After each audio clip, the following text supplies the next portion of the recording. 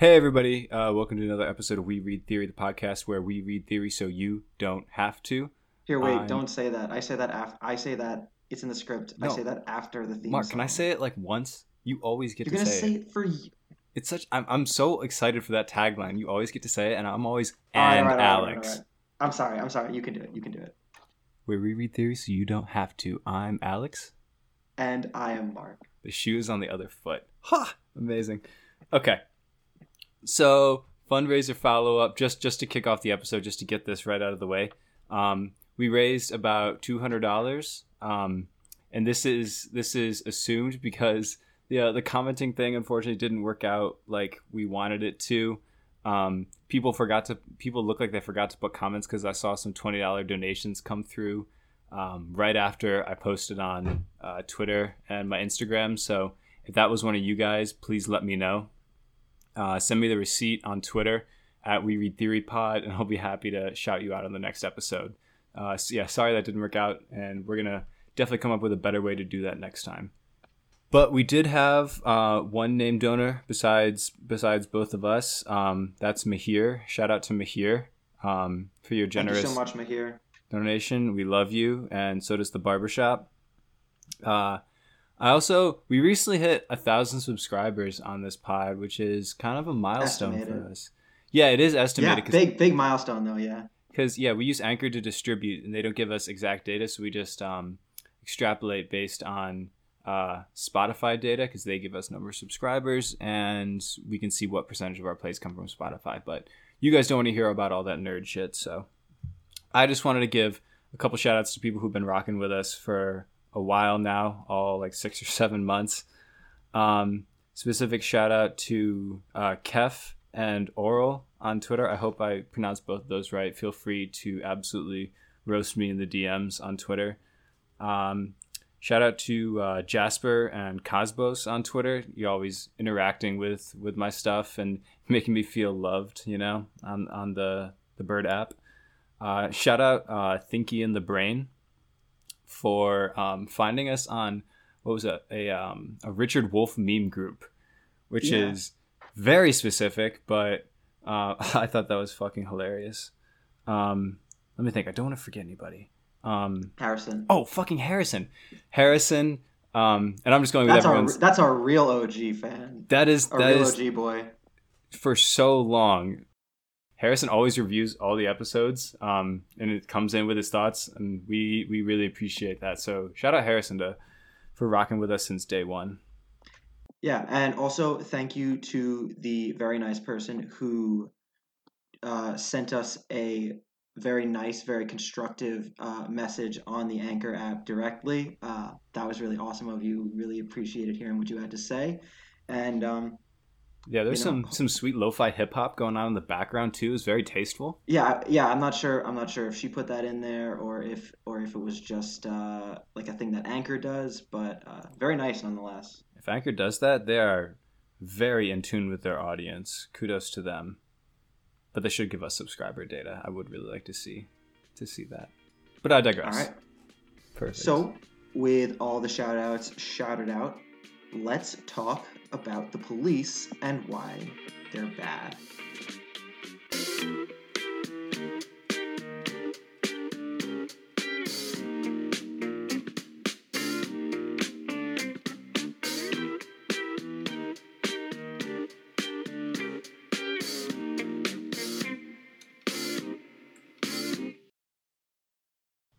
Welcome to We Read Theory, the show where I don't say the intro this time because Alex already said it before the theme song played. Got his ass.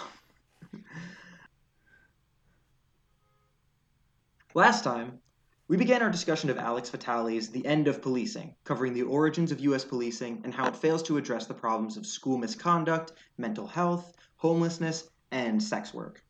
Today, we're going to finish that discussion by getting into some of the more spectacular dimensions of policing: the drug war, gang suppression, border security, and political policing.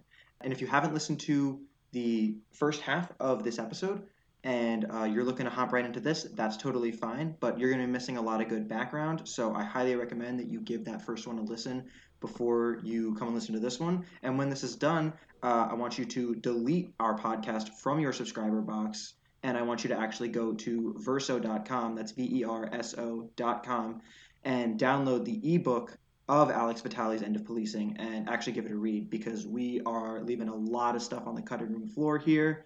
So highly recommend, if you're really looking to know your shit about the history and the pitfalls of the way that we do policing in this country and why it needs to be defunded and radically changed and almost basically like abolished completely, to the degree which it would have to be a very different kind of thing.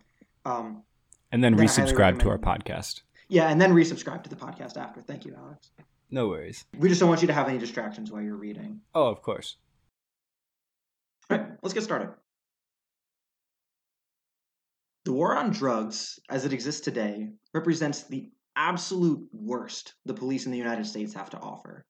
The drug war itself has, after decades of intense policing, produced no meaningful achievements in combating drug use. Meanwhile, the invasive and draconian methods of policing employed by our law enforcement in attempts to fight the drug war have produced massive harm in their own right. The opioid crisis, as it exists today, was not brought about by moral failings on the part of drug addicts, but by a push in the 90s to aggressively prescribe opiates like OxyContin as painkillers. This push was spearheaded by Purdue Pharmaceuticals, which advertised their drug as being less addictive than opiates you might find on the street, like heroin. This was, of course, not really the case, and prescriptions were swiftly followed by addictions. Demand now existed for black market opiates, and the black market filled in the gap. However, many of the worst problems associated with the opioid crisis now, such as overdoses and the sharing of needles, resulted not from this addiction crisis, but from the response. The DEA, that's the Drug Enforcement Agency, massively curtailed and controlled the supply of prescription opioids. This crackdown did not, as we've come to understand, do anything about the demand that had been created. People who were now addicted to opiates often turned to heroin as a replacement because it was cheaper and easier to get. The problem with heroin is that it often includes unknown additives and is generally taken by injection and can be wildly inconsistent in its strength. This inconsistency in particular is what leads to overdoses most of the time. And that's not just with heroin. The same thing happens with, especially I see a lot with ecstasy being mixed with fent or coke or things like that. It's ridiculous. Test your drugs, listeners, please. Yeah, definitely test your drugs and legalize drugs, because then at least people who are taking them can know what's in them and maybe not die as often, which is a good thing. Or if you're doing ecstasy with Ted Cruz, maybe just let him try some first and see what happens. You know, what's the worst that could happen? He'll share some more porn on Twitter. I'm not going to touch that. So, overdoses and the spread of STDs through needle sharing are horrible and inevitable results of heroin use, especially when it occurs in such an unregulated criminal context. The question is not whether or not we actually want to get people to not do heroin as much. We do. The question is, does intensive policing produce this effect in any meaningful way? And the answer to that question is no. This no answer is the same in the case of marijuana, cocaine, and illegal drug use in general. Baltimore police officer Peter Moskos reported that even the most major, I actually believe he's an ex-Baltimore police officer. So Peter Moskos reported that even the most major high-profile drug raids only disrupt the flow of drugs in an area for a few hours at most. A 2010 study reported that although a third of arrests in the city were drug-related, about 1 in 10 residents had used illicit drugs in the past year. This is a huge number of people, but the fact that the drug war doesn't achieve its stated goals in no way means that the drug war has no effect. In fact, the effects are quite massive. The drug war has exacerbated racial disparity in our justice system to an incomprehensible degree. A 2020 study conducted by the ACLU concluded that black people were more than 3.5 times as likely to be arrested for marijuana possession than whites, despite using the drug at basically the same rate. Black people also report being stopped for no discernible reason and searched, both on foot and on the road, at much higher rates than whites. And this isn't just self-reported, no discernible reason. This is stops that result in no tickets, no arrests, no anything like that. So stops that are literally turn out to be for no real reason. And black people are also consistently given higher sentences for the same crimes as white offenders with the same priors and everything like that. Yeah. That's why I feel like the defund the police slogan kind of doesn't go far enough. It's not just the police. It's I don't know, vote in your local elections, get a different DA, unseat corrupt judges. It goes deeper than just like the boots on the ground, if you might say. But also, never fucking take those boots off the ground at the same time, because as we've seen, the boots are the heart and soul of what creates political change. Oh, I meant boots on the ground as in cops. Fair enough. Yeah, keep the sneakers on the ground and like the tennis shoes. I've always found boot leather tastes a lot better, Mark. Honestly. What? I fucking never mind. I'll let you continue. I was about to make a Cadet Kelly reference, but then I realized that what is nobody, these fucking Zoomers that listen to our podcast wouldn't get it anyway. Mark, I'm a Zoomer. I was born in 97. You don't know what Cadet Kelly is? It sounds. Do you know who Hillary Duff is? Do you know who? I know who Hillary Duff is. I know Lizzie McGuire. It's just a classic Hillary Duff flick. Oh. Well, she flirts with. Was it a Disney Channel original movie? I think it was a DCOM. Yeah. Did you use a? Oh my god! I've never heard that abbreviation. It's a thing. No, I don't think so. But yeah, she tries to flirt with a guy in that movie by she's like supposed to be cleaning boots. She's like spit shining, and she holds up a boot to his face, and she goes, "Hey, can you spare me some spit? I'll pay you back later." And then he spits on the boot, and she's like, "Hot." Wow, that's so smooth. I guess so smooth. I wish I would fall in love instantly. Anyways.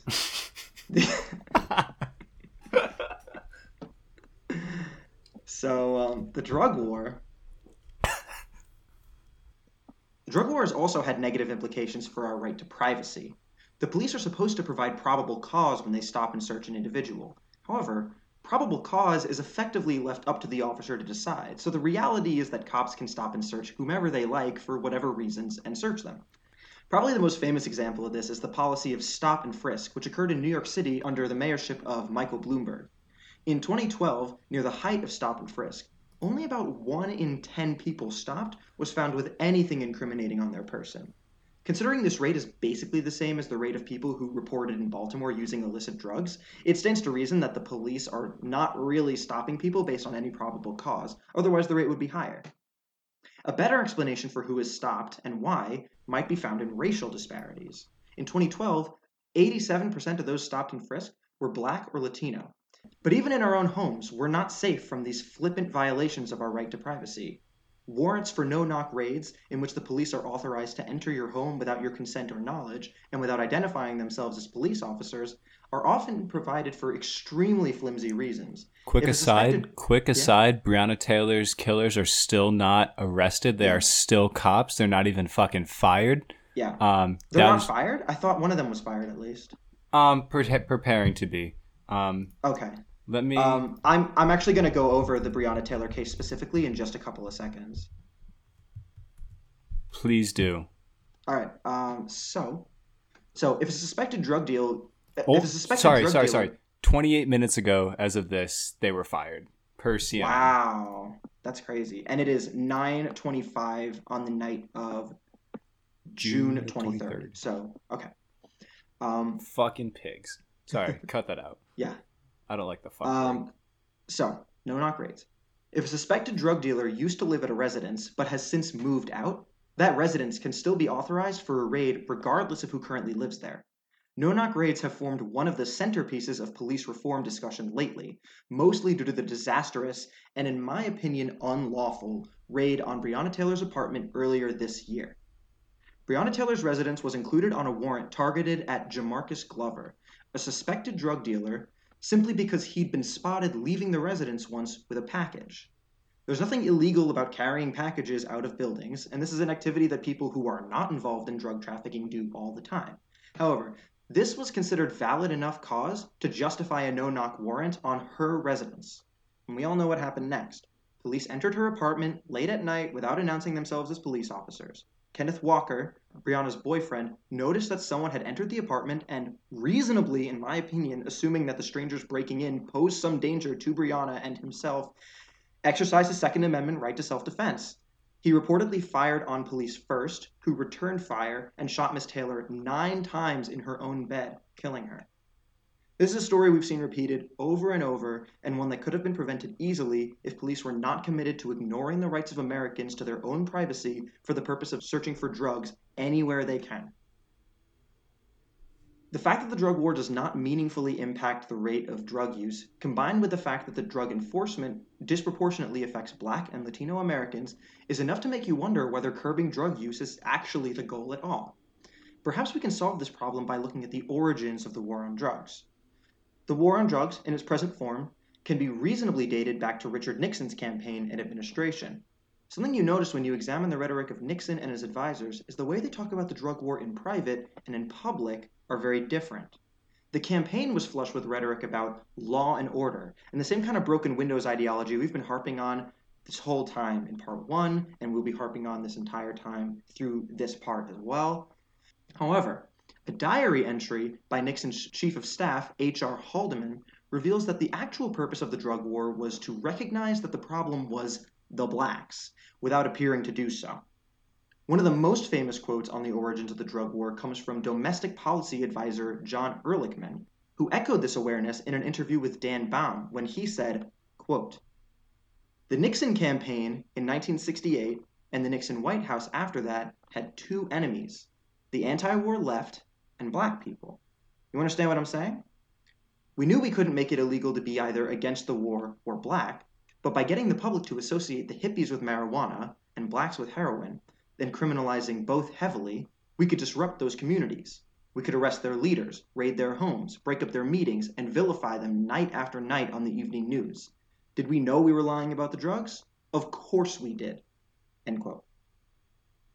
And this all falls into a larger narrative about the Republican Party following the Civil Rights Movement called the Southern Strategy, in which the Republicans tried to shift their base to Southern whites by appealing to their racism, proposing policies that either disproportionately affected Blacks more than whites, or simply allowed the police to use their own discretion and enforce laws in a racist manner without repercussions. The drug war was absolutely essential to this strategy. Some reforms have been attempted to reduce the weight of the drug war on our society, and like those discussed previously, there's been some mild success. Treatment programs may be recommended in place of prison time, which is good. However, just as in the case of homelessness or sex work, these programs often remain locked behind police and the justice system.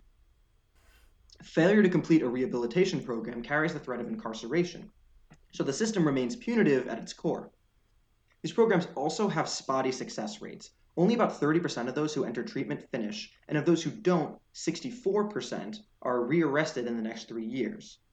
This is partially due to the abstinence-based treatment, which, while effective at curbing the use of drugs while the patient is under direct care, result in very high recidivism rates once they're on their own again. What may be more effective than punitive measures are more informal ones. Family and friends may be able to encourage recovery better than the justice system, but this can't happen if criminalization forces addicts to keep their condition out of sight and at a conversation. More formal treatment should be made widely available and not require an arrest before it can be accessed, and the justice system should have nothing to do with it. We should also take steps to reduce the harm that is done to and by addicts, which is currently allowed to proliferate. Needle sharing and overdoses can be significantly reduced through needle exchanges and supervised injection sites, respectively.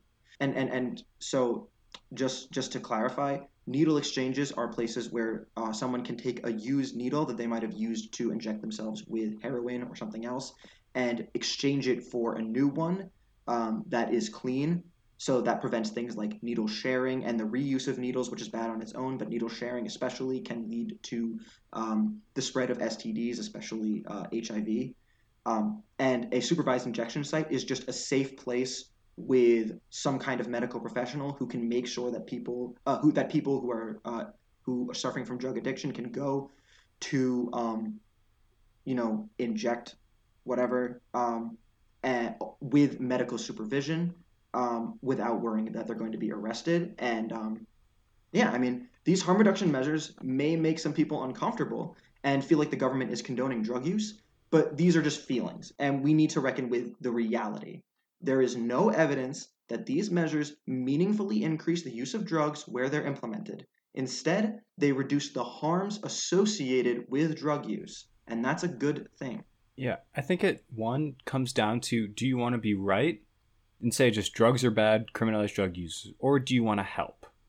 Okay, and I feel like that those are like the polarizing two stances, and all these things are helping. And if you listen to any interview with an actual, former drug addict, when they talk about things like needle exchanges and supervised injection sites, they're like, those are the things that are most helpful. Why? Because they saw you as a human with a disease. And when I feel like you're in the grips of an addiction, you're going to see yourself as not deserving of anything better. You're always going to be an addict. So just like compassion almost more than anything, and understanding that it's not always their fault that they're in this awful place. There's a multitude of reasons for drug addiction, genetic and what have you. Yeah, at the end of the day, I feel like the reason why conservatives always feel like the left is like coming up with all these weird rules that they can never seem to understand or remember or follow consistently is because the rules are really not like, I don't really feel like I'm following rules on a day-to-day basis. I feel like I'm acting with empathy. And the rules are kind of there for people who don't seem to be able to do that and have to simulate it some way. Like that's what all the SJW rules are, just like about like simulating empathy for other people who are hurting. Yeah, I don't want to limit actually, it. Sorry, I don't want to limit it to just conservatives either. I see a lot of this thing from like rich white liberals as well, and other leftists sometimes. Yeah, certainly, we didn't forget about y'all. No, absolutely not. Yeah, if you're a leftist, you can still suck, and we hate you for it. And you can quote Mark on that. We hate people. This podcast is anti people who suck. The first explicitly anti-people sucking podcast. So, ultimately, the reason why drugs should be broadly legalized and the drug war totally ended has less to do with the drugs themselves, but more to do with the abuses that occur during the drug war as an excuse. Ending the drug war would significantly reduce the ability of police to stop random people on the street or in their cars and search them. It would reduce the ability of police to approve no-knock warrants. It would significantly reduce the number of people who are cycled through our prisons every year and stuck with the felon label, which leaves them vulnerable to all kinds of legal discrimination from employment to voting. The drugs are quite literally only a distraction. It's our freedom that's at stake. And that about does it for the drug war. The next thing we're going to talk about is pretty closely related to the drug war, but also kind of its own separate things. And that's, of course, gangs and gang suppression efforts by police. One of the most common charges against police is that they exhibit a harmful us against the world view of society. In no aspect of policing is this more apparent than in suppression of gang activity. There are a few reasons for this. Gangs represent some of the most organized resistance to police power in the United States. Police units tasked with gang suppression engage in a lot of surveillance and intelligence efforts, which leads to secrecy and insularity, as well as a lack of accountability. Decades of suppression through intimidation and heavy criminalization of gang activity have shown basically no success in actually stopping young men from joining gangs and engaging in gang-related activity.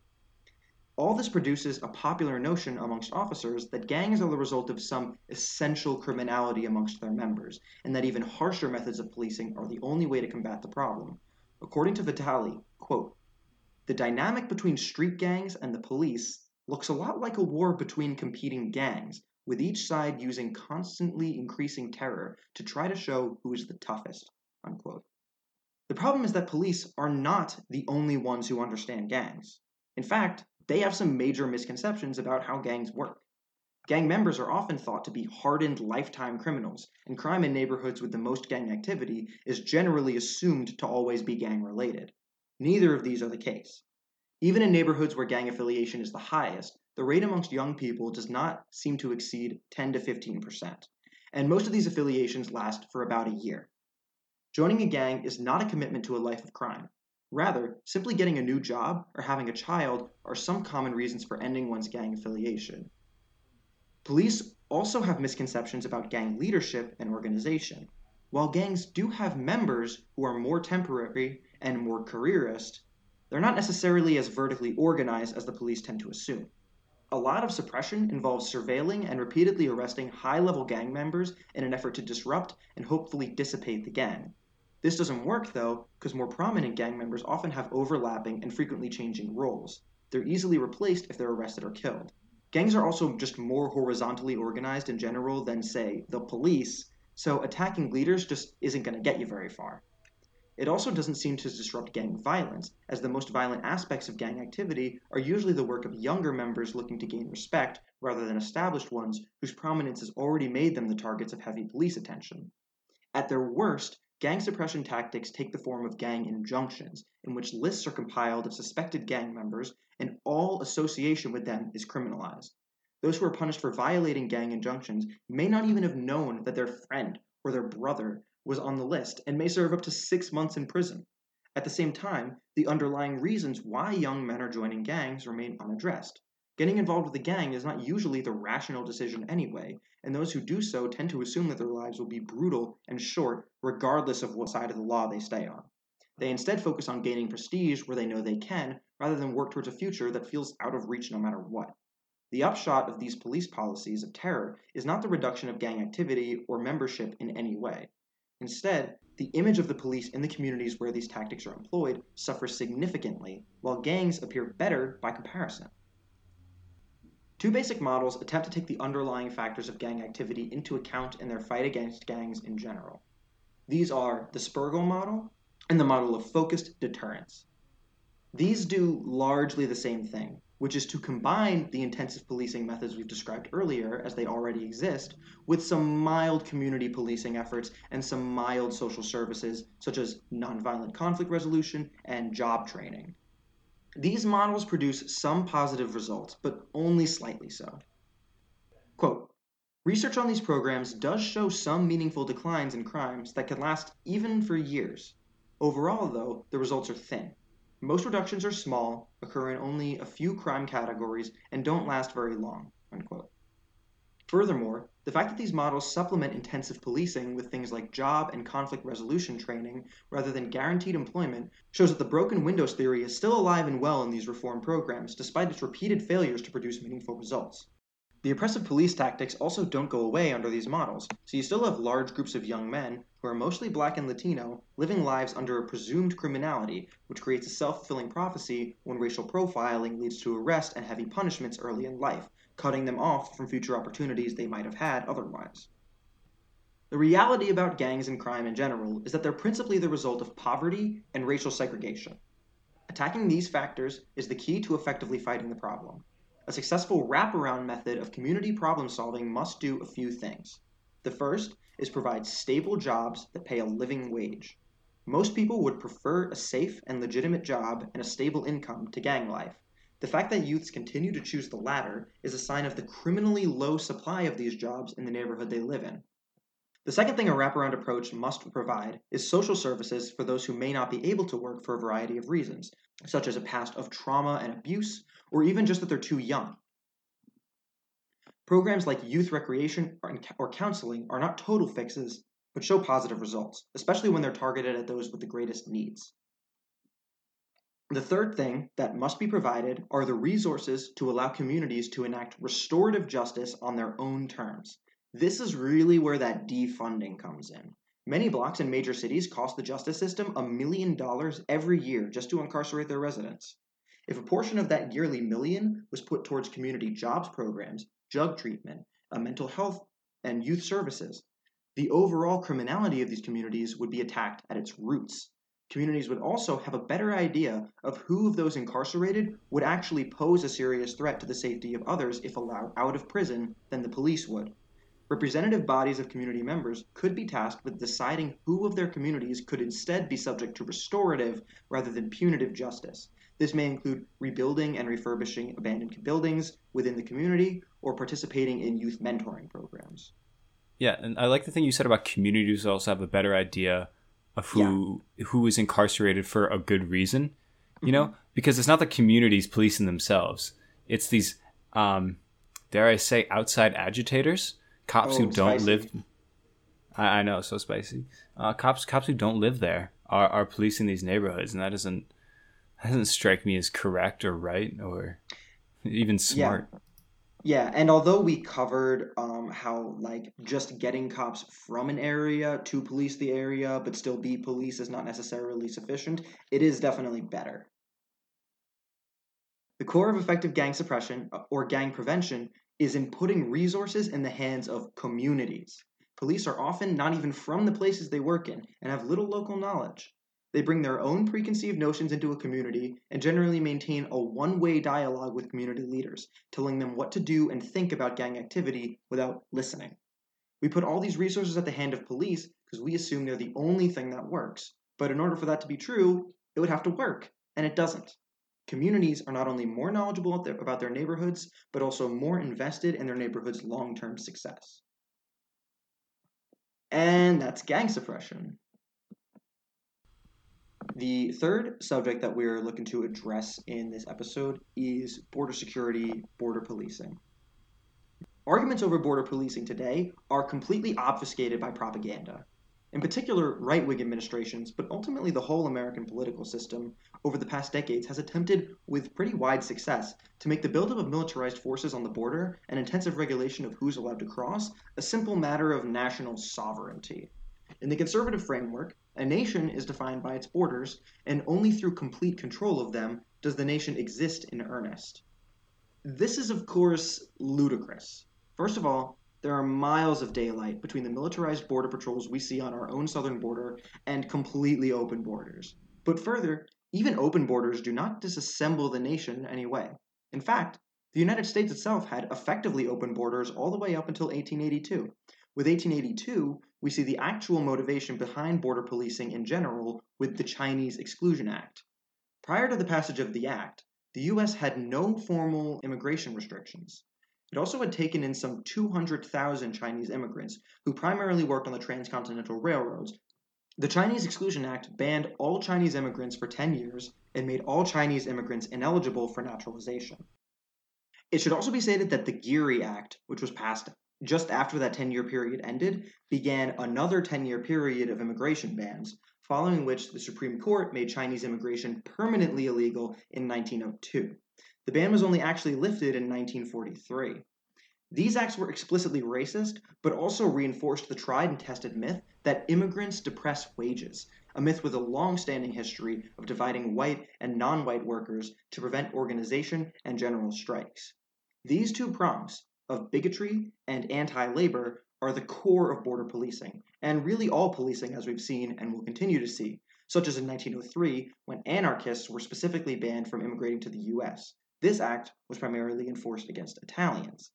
Later, the Immigration Act of 1924 set quotas for how many people could immigrate to the US from specific countries each year. It was this act that resulted in the creation of the Border Patrol, which hadn't existed until then. The Border Patrol, much like it does today, primarily focused on combating immigration over the US Mexican border.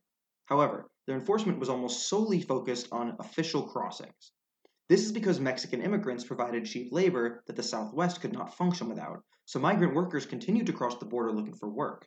The big change was that the crossings were more hazardous, as they were now done in more remote locations. These workers were also now illegal immigrants who could be deported if they were found out, so they could not meaningfully participate in labor organization.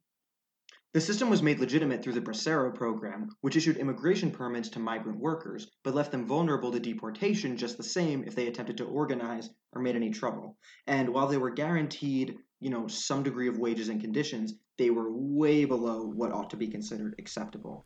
Yeah, and that's the thing. People especially like on the border will hire migrant workers who are undocumented and not there legally, and will one say they're going to pay them after 2 weeks, right? Like any standard job. But then on like the 13th day, right, the day before they're supposed to get paid, they'll call ICE on themselves so they don't have to pay the workers. Mm-hmm. Disgusting. Yeah, and then like a lot of white workers will like get this idea, will like see stuff like that happen and get this idea that like it's the migrant workers who are like causing problems for them when it's like very clearly no, You're both workers. You're both being victimized by the same system. The guy who is hurting both of you, it's very obvious in this relationship. It's the bosses. And another thing, I feel like I see all of these vigilante border patrols as Oh my well. God. People, I'm doing air quotes right now for everyone who's not on video, protecting our borders, with their AR-15s, picking up migrants by themselves. Dude, Why? one of the most evil things I see is that people will leave out water for Yes. people who are crossing in like really dangerous desert areas, which becomes more and more common as the border becomes more heavily policed. And a lot of these vigilante groups will just go out and destroy the fucking water stations, and it's like you're just killing people, and hundreds of people die trying to cross the U.S. Mexican border every single year because of how dangerous we choose to make it for absolutely no material gain. Yeah, actually, probably less material gain. I mean, absolutely. The Chinese Exclusion Act, for example, was associated with like absolutely no economic benefit whatsoever. Because it wasn't their fucking fault that wages were going down. Yeah. Um, so since the old days, the Border Patrol has only gotten beefier. The modern extent to which Why did you have to say beefy? and by beefier, I mean they look more like beef hot dogs. Oh my god. Okay. I'll let you have this one. Do you want me to use a different adjective? Beefier. I don't know. More robust. If Since they the were old coffee, they'd go days, from breakfast blend to Colombian. the Border Patrol has only gotten bigger. No popping your lips on the pod, Mark. We discussed. Oh god. The modern extent to which the Border Patrol has attempted to fully close the southern border began in the 90s under the Clinton administration. The ranks of the Border Patrol, which stood at 4,000 in 1992, have been multiplied by a factor of 5 in the years since. 1996 saw the passage of the Illegal Immigration Reform and Immigration Responsibility Act, which made undocumented immigrants eligible for deportation as punishment for a misdemeanor or felony, but also just generally increased the criminalization of undocumented immigration as a whole. One of the most disturbing aspects of the Act is found in Section 287G, which states that law enforcement is expected to detain anyone suspected of being undocumented. You may have heard the term sanctuary city. These are cities in which the police have refused to cooperate with this section of the Act, citing the desire to maintain trust between officers and the communities they police. The Border Patrol does its job in an openly racialized manner, frequently stopping people in the border region for searches simply for looking like an immigrant, which of course means being brown. Border Patrol reserves the right to violate your constitutional rights within 100 miles of the border, but often invokes this right at greater distances anyway. And for all these clearly authoritarian powers bestowed upon border police, we have, for the vast majority of Americans, no real positive effects to show for it. Immigration over the southern border has not been meaningfully affected. And just as in 1924, the purpose of border patrolling today is to allow for racialized law enforcement and to stifle organized labor, so the immigrants keep coming. Their situation only becomes more dangerous and insecure. That's not to say that all border policing is totally ineffective at halting immigration. The Chinese Exclusion Act was pretty successful at curbing Chinese immigration, but what does that do for those of us who aren't white supremacists? Even successfully reducing the Chinese population in the US did nothing for people who wanted better wages or a stronger economy. As with every other issue we have previously discussed, the purpose and effect of policing is purely to benefit white supremacy and big business.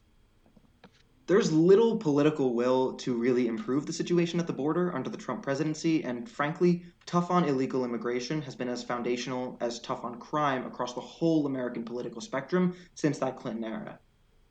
One of the ideas Vitali illuminates is the return or modernization of the Bracero program. The problem with this is that the original program was designed not for the benefit of the immigrants, but of their employers, who wanted cheap labor without the risk of unionizing. A newer version of this program would have to be much more expansive, as migrant workers today do much more than agricultural work and are thus exposed to a plethora of new and exciting hazards that they would almost certainly receive insufficient protection from. The unions themselves have their fair share of problems. Unions have something of a mixed history in the United States. Of course, we can't deny that basically every meaningful worker protection has come as a result of union action. Unions are most successful when they manage to create solidarity across racial lines. But unions often fail to do so, especially when it comes to undocumented workers, because it's believed that excluding them from the workplace will prevent them from being used as scab labor to break strikes. The reality is that this exclusion is what enables the strike breaking in the first place, as workers who are non white, undocumented, or otherwise have little incentive not to work as scabs when the unions won't take them. And as we've learned time and again, solidarity is most capable of fighting oppression when it is made as broad as possible. There are two meaningful solutions to our problems here. The first requires us to recognize that the problems of immigration are not problems at all. By all accounts, immigrants contribute greatly to our economy, and periods of greater immigration have been prosperous ones. The only real argument against immigration is one of culture, which is really just a nice way of saying bigotry. Moving to depolice the border as much as possible, providing amnesty and pathways to citizenship for undocumented immigrants, and making the immigration process safer and easier will by all metrics have a positive effect on the country. The second solution requires us to consider the root cause of all the immigration from Central and South America in particular, in the first place. American foreign policy in these places for decades has been one of regime change and economic imperialism. The coups against democratically elected leaders in Central America as far back as the Carter and Reagan eras, and as recently as the ousting of Evo Morales in Bolivia just last year at the behest of the Organization of American States, and who could forget the greatest coup attempt of all time that happened, God, it feels like 20 years ago, but it was probably just like 3 days. That like horrible raid on Venezuela. Oh, where they got picked up by fishermen? God, if only all American coup attempts could be that fucking incompetent. I've heard of oh shoot, there's another podcast I was just listening to. I forget the guy's name. No. It was it was Behind the Bastards, but I can't remember the guy's actual name. He was really old, basically rich as fuck, could have lived the rest of his life, but then he tried to start a coup in Equatorial Guinea, I think it was. I don't want to be wrong, but then he accidentally got too drunk at the airport with his crew and started a gunfight in the customs office, and then got arrested. That's hilarious. Oh, it's fucking amazing. Okay. All these coups have been good for the bottom lines of American corporations and disastrous for the citizens of these nations. The extreme poverty, the political corruption, and the prevalence of gangs across the whole region are in large part the results of this imperialist attitude. And I have just finish it up nice in the script. God damn it. Why am I so lazy? It's okay. God, that's bad. We'll just put in like Careless Whisper there to just like trend out on a really smooth note. Well, that seems nicely finished to me. But yeah, can we just stop? Can we just stop doing regime change and being imperialist all the time? It's a big problem, and it's fucking exhausting. For us. It's causing problems for all these people in these countries that we're doing coups in, but it's also causing problems for us down the line because now we got all these people immigrating from their countries because we destroyed their countries, and it's not like they're coming to destroy our country or anything like that, but the fucking fascists think so, and they get stronger the more immigrants come in, and it's just like, how about we just stop? That does sound nice. I don't know what you want me to say to this, Mark. I'm sorry. I completely agree with you. I have no comment. I know. And now it looks like, and now Biden is like trying to run to the right. Like apparently Trump is like because he's like really into like his strong dictator types. Like and now that Maduro is clearly just like at the very least like a way more competent fucking leader than Juan Guaido, who fucking is like the biggest dipshit in imperialist politics I've ever seen in my life. And so now Trump is like trying to cozy up to Maduro so he can like look strong, and like Biden is like running to the right on regime change in Venezuela. Like it's fucking ridiculous. Really? Wait, I didn't hear about that. Can you... Oh yeah, Biden attacked Trump on Twitter for cozying up to Maduro, and he's like, "We will support democracy in Venezuela if we take the presidency." It's like, come on, man. Like, you just need to be better than Trump. It's not that hard. Yeah, really. He's doing everything in his power to make me not enjoy voting for him. I don't. It hurts watching him interact with anybody on Twitter or it's in any interview in general. Yeah. To not look like he has, brain melting disease. Oh, and the worst thing. Yeah? I'm What's the sorry. worst thing? I'm sorry. Not What's the like it worst was thing? that big of a surprise, but Bernie has come out against defunding the police, and it was just like the cherry on top of a shit sundae. That was just this whole last 2 weeks. No more Bernie Sanders. Society has progressed past the need for Bernie Sanders. I was gonna say it if you didn't. Um, so, so, as we've established multiple times over the course of this long journey, the role of the police is primarily one of political control. We've seen how the policing of homelessness is motivated not by a desire to fix the problem, but rather to insulate landlords who raise rents for the sake of profit from the inevitable consequences of doing so. We've seen how a war supposedly waged against drugs has, in reality, been a war waged against the freedom of African Americans in a post Jim Crow era. And we've seen just how keenly aware of this fact those who started the war were. In our final section, I want to discuss the kinds of police action that lean into the political role of law enforcement the most. We are, of course, already familiar with the deeply political role of the Southern slave catchers and Northern strikebreakers from whom our police emerged in the 19th century. The popular narrative today is that we all have the right to our own opinions, our own political ideologies, and that the police only step in when political action turns to crime. The truth is that the police will often infiltrate and surveil any group with enough members and clout with an ideology that goes sufficiently against the ruling ideologies of the United States, those being capitalism, white supremacy, and imperialism, among other bad ideas. This ideological motivation explains why police action and surveillance is disproportionately levied against left-wing organizations, or even just ideas like we see with anti-fascism these days, than against right-wing ones, even though right-wing orgs are more likely to engage in criminal activity and especially violent terrorism. It also explains why right-wing orgs with a history of violence, like the Proud Boys, are often coordinated with and treated as allies by the police in suppressing leftist movements, as we've seen in the violent demonstrations in the Pacific Northwest over the past few years and countless times in the past few weeks. It's obviously no mystery that the right is on the side of the police, but the point is that this alliance is one based on shared ideological goals rather than the right's lack of criminality. Bro, the amount of videos that I've seen of cops telling Proud Boys or other, violent right-wing organizations, stay out of here, stay out of there. We're going to be arresting and or kettling people. We don't want you guys to get involved. Literally, bro, the same people who work forces, not to bring music and lyrics into this pod, but holy shit, it's depressing. It's so depressing. Some of those that work forces are those that burn crosses. Is that the lyric? I think it's like the same who burn crosses, but you got the basic idea. Yeah.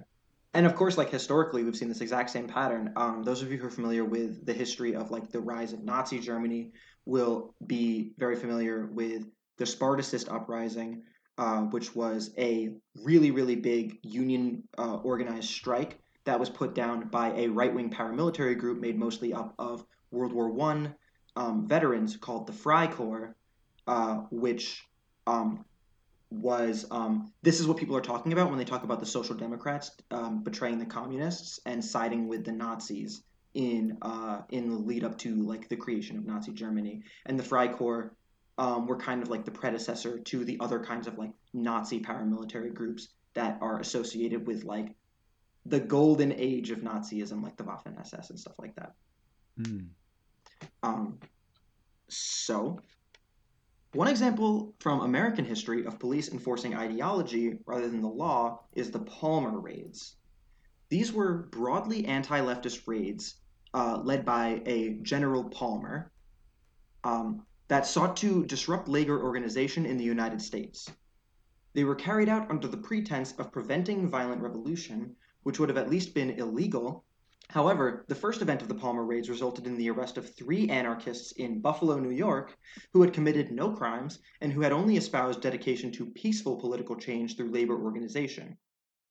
The subsequent and more famous raids in late 1919 and early 1920 were instead targeted at Italian and Eastern European immigrants who, as we discussed in our section on border policing, could be deported for their political leanings regardless of criminality.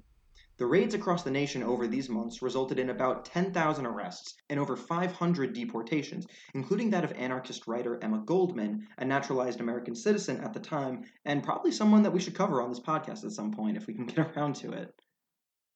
No weapons, besides a handful of pistols, were found, although a few iron balls were trotted out as bombs for the press, which kind of reminds me of that candle that was passed off as a pipe bomb, last week or something like that. You remember that one? I haven't heard about this. Oh Please God, enlighten me. it was like a picture of a broken up like white candle. It still had like the sticker on it that said candle, just like in a box, and it was like police confiscated a pipe bomb that was thrown at them by protesters today. Like, Oh, just like they found poisonous Steak Shack milkshakes that was actually like, I don't know, construction equipment, or like some kind of caulk or paint or something like that. yeah, Like, I could have yeah. drank this. Fucking idiots. Jesus Christ. And of course, the milkshakes have liquid cement in them, and that's why Andy No has brain damage. Oh my God. If you want to see Andy No's brain damage in action, look at his profile picture on Twitter. The man made himself look like an anime heartthrob, and it's fucking hilarious. It could not look further from Andy No. He looks... He's so pudgy in real life. Not that there's anything inherently wrong with that, but you are delusional if you think he looks like his profile picture. It's one of the things that gets me through the day. How hilarious that is. But I digress. Yeah.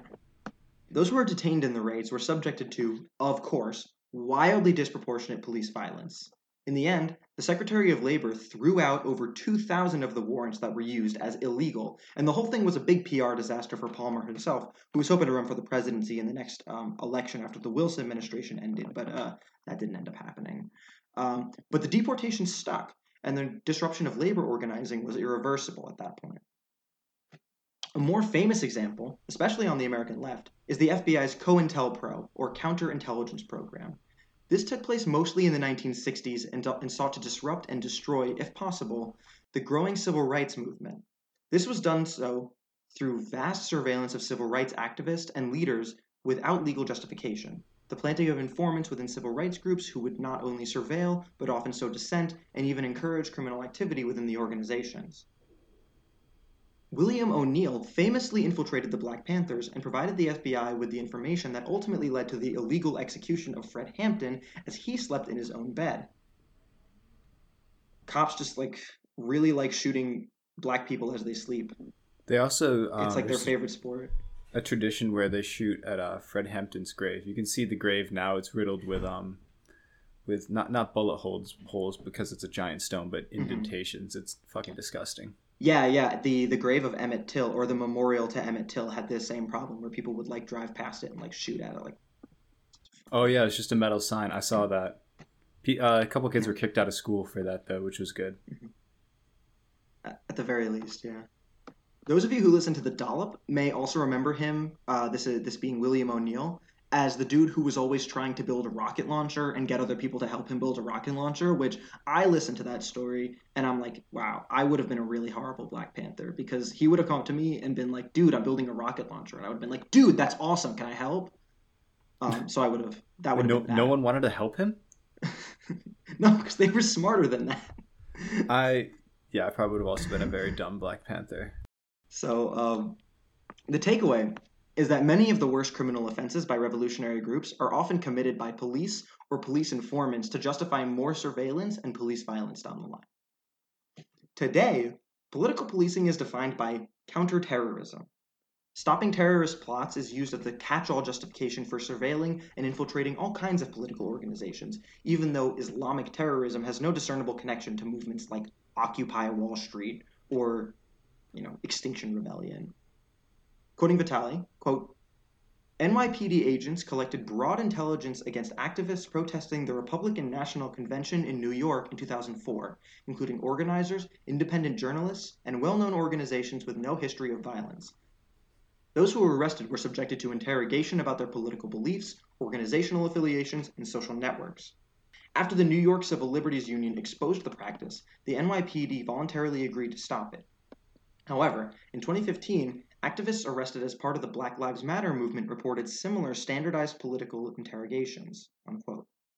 Given the state of things, just gesture broadly, the type of political policing we are most familiar with these days is less covert, a bit more in your face. This is, of course, the crowd control methods police employ at major protests we've been seeing all over the country. Mine and Alex's favorite police department, the NYPD, employs a strategy for dealing with large protests called command and control. This basically means that the cops set strict guidelines for what the demonstrators are allowed to do and respond to any and all failures to comply with overwhelming force, regardless of how serious the infraction is. The point is to force protesting as a political action into a box where it can be prevented from making anyone in power a bit too uncomfortable. The other method Vitali outlines is the Miami method, which is similar but a bit looser and way more violent. It's generally employed in response to protests that are expected to intentionally break the law in some way, such as just like protesting without a permit or something like that. This places less precise restrictions on the protest, but does designate no protest zones and times. We've seen this method in action across the nation through the use of curfews to justify any and all police violence that happens in an arbitrarily decided time of day. This is often employed in conjunction with media coverage designed to preemptively justify the violence by casting protesters in a negative light. Now, a common response to these methods of crowd control is that protests can easily become riots, and the police are there to protect people and property. The problem is that these methods do not do this very effectively.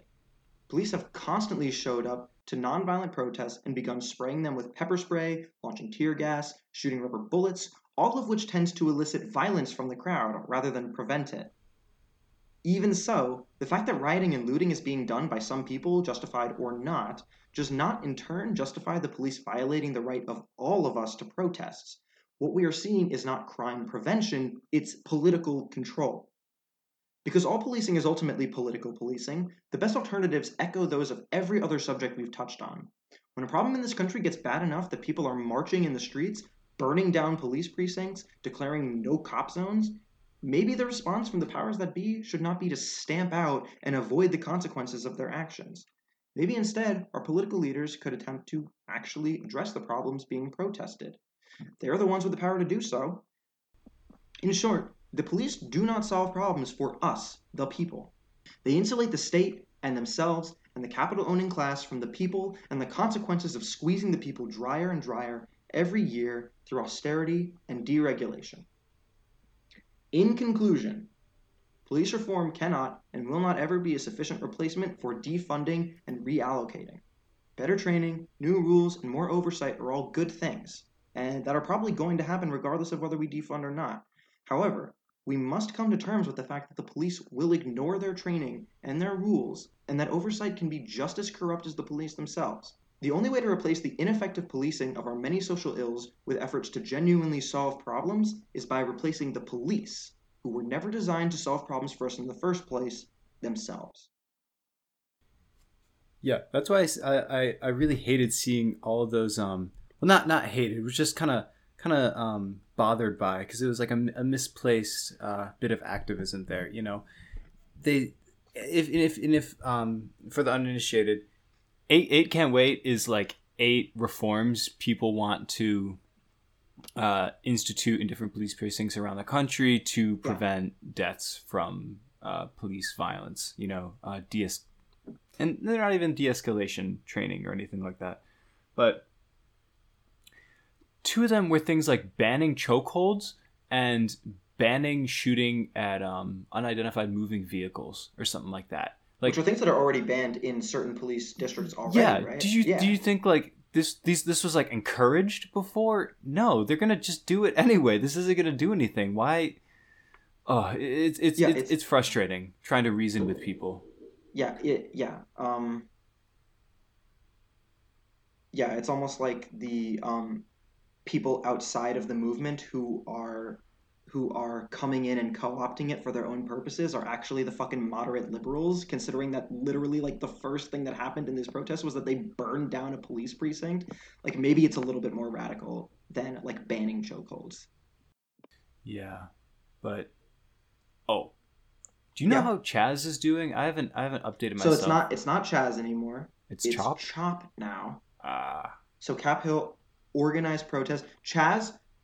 So Cap Hill Autonomous Zone was something that was written in like Sharpie on one of the barriers that were placed outside of it, and it's it kind of just like became a meme. Like internet leftists, in my opinion, understandably got very excited at the idea of like a real autonomous zone in the United States, and it still kind of is to an extent an temporary autonomous zone, but at the time of this podcast.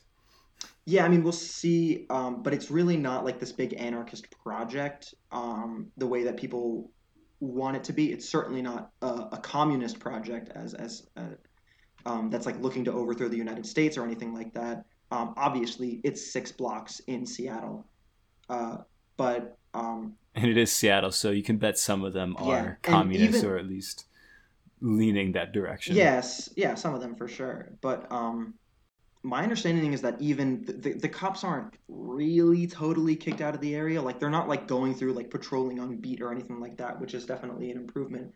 But it seems to be that when the cops like want to enter, they're generally allowed to do so a little bit without much of a fight. So like it's not really a temporary autonomous zone in the same way that maybe that like the Paris Commune was a temporary autonomous zone. But it's still, still fun. So yeah, I mean, it's fun. Yeah. They're just giving out free food to homeless people and having like an open air market for edibles. Yeah. Which I don't think is the worst thing in the world, Yeah. If you, our lovely listeners, are interested in knowing a bit more about what's going on there specifically, I do recommend you check out an episode of one of the more recent episodes of The Worst Year Ever that goes over the history of temporary autonomous zones. And Robert Evans, who was there on the ground and kind of like walked around, talked to a bunch of people, saw what was going on, kind of gives an account of what's going on there. And that's basically where I'm getting my understanding of what's going on there from. So honestly, just go give them a listen. It's actually a very interesting episode. So let's do the plugs if we got nothing else to talk about.